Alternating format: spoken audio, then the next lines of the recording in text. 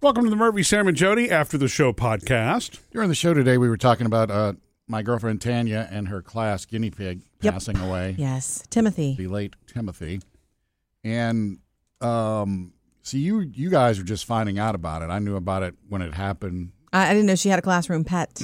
I think that's so sweet. It is sweet. When she told me that, it had passed away, it was at her house when Timothy passed away. Yeah. And she was trying to figure out, okay, what am I going to do? How do we need to have a memorial service? What am I going to tell the kids? Yes. And, I jokingly said, which is, I guess, something you'd expect from me. Yes. Go find a duplicate. And Sam. And Timothy will not have to die. Oh, Sam. Really? What did she think of that? And she giggled and like, ha, ha, ha. I wasn't really that serious about it. I didn't think she would do it. And she didn't. And then they had, the kids had a memorial service and yada, yada. But... I know it's one of those cliche sitcom things to replace the fish with a look-alike or the dog with a look-alike. Right. Do you know anybody that has ever done that, though, in real life or tried to pull that off? I don't know of anyone. Me neither. The only people I would think would try to do that might be for a small child that couldn't understand. Yeah. Sure. But other than that, you probably want...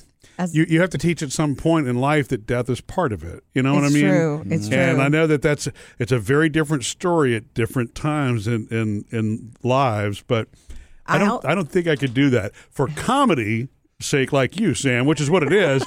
It would be funny if somebody understands the joke, and, but I have never done that. I don't know that I've ever known anybody who's done that.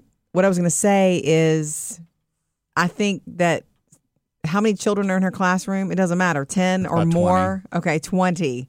Out of those kids, enough of them would have spotted a difference. Yeah. They really would have. Kids are they're paying more attention to things than you think. I don't think you would be able to successfully do that unless it was Timothy's identical twin. Weren't you going to try that once with a goldfish or something? That was so stupid, but yes, I was thinking of it. Because I accidentally killed a goldfish that I didn't want anyway. Yeah. Remember, I can't keep fish alive. I forgot about that. I was thinking of replacing it because a goldfish is a goldfish. What happened to that goldfish? I don't remember. I don't know. It was just it was floating. He didn't take a ride down the old porcelain. No. Oh. And then it was discovered before I could do the switcheroo. Yeah. And then so she buried him in the backyard, Phoebe. And she put him in a plastic bag, which you can't bury a plastic bag. It was so bad. Oh, that's the one that our dog Chevy dug up. It was a bad day. Yeah, it was. But it was weird because by that time it had been a couple of weeks, and all that was left were eyes. There was eyes and a little bit of liquid. Jelly. Let me just say this. I have a picture. Moms are famous for this. Dads probably too. Just parents in general.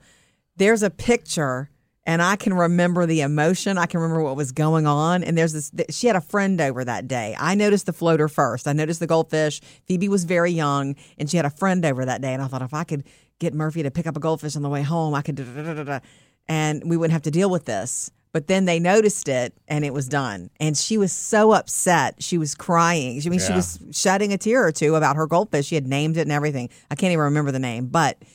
I have this picture of them after they buried it and made a little memorial. She's like, take a picture of this is so-and-so's, grave. So I took a picture, and Phoebe, I can see in her eyes that she was so sad and had cried. But the friend is like, ta-da! That picture is so hysterical when I posted it because I asked her, can I post it? And the friend's mom was like, oh my God, this picture is hysterical. My child looks like she is, so insensitive to Phoebe's pain in that picture. But that's the thing for me about parenthood. I can go back through pictures from years ago and go, that's when she stayed up all night. That's why she looks tired. I was upset that she stayed up all night. Or this is when, isn't that funny? Yeah. So anyway, bringing up the goldfish, we thought about doing a switcheroo because she had a friend over. Mm-hmm. I wouldn't have tried to do that to her if she'd have been alone, but she had a friend over, and I didn't want the play date to be ruined. But the play date became they buried the fish. What about, not replacing... But I guess a little white lie that they ran away. No, because that's worse. Because you get no closure. With a runaway, you're looking for them forever. Well, yeah. There's no closure. How does a fish run away? No, not a fish. Because I remember when you guys had problems with, when Mama Cat and Black and White, one of the two, I can't remember which, met their doom. Black it was and like, White. do you really want to tell the kids, or do you want to just say Black and White ran away? Well, so, we were honest that he died. That was true. We just didn't tell him how he died. We didn't, and it was years later that we explained that was a really very bizarre, violent situation that he got caught up in. But yeah, it just wasn't age appropriate. So I think I always struggled as a dad because I wanted to make sure that I was not lying, but that I was appropriate, age appropriate, right, with whatever was being. And that's constantly changing. You know what I mean? Yeah. It is. Because you also don't want to put something in your kid's head that they're going to go say on the playground, and someone's going to go, "What?" Yeah, you can't control what's said on the playground. And then the principal calls you in. Right, exactly. Phoebe said that you said. You cannot control a playground. Yeah, Phoebe has a rainbow bridge in her backyard, and apparently the cat went across it. Right. You have to kind of give a little more context. And she thinks the cat's coming back. Yeah. Well, this isn't Cat's Pet Cemetery. Do you have a problem telling children about death? Is that why you asked? That's why you want the switcheroo? Or no, it was kind of just a joke. But yeah. Well, here's the other thing. When my cat died last year, died suddenly. Yeah. It was like I almost instantly texted the kids and said, "Hey, guess what happened? Rue just passed away." Good. Yeah. They asked how, and I was like, I really don't know. He was rolling around here, and then.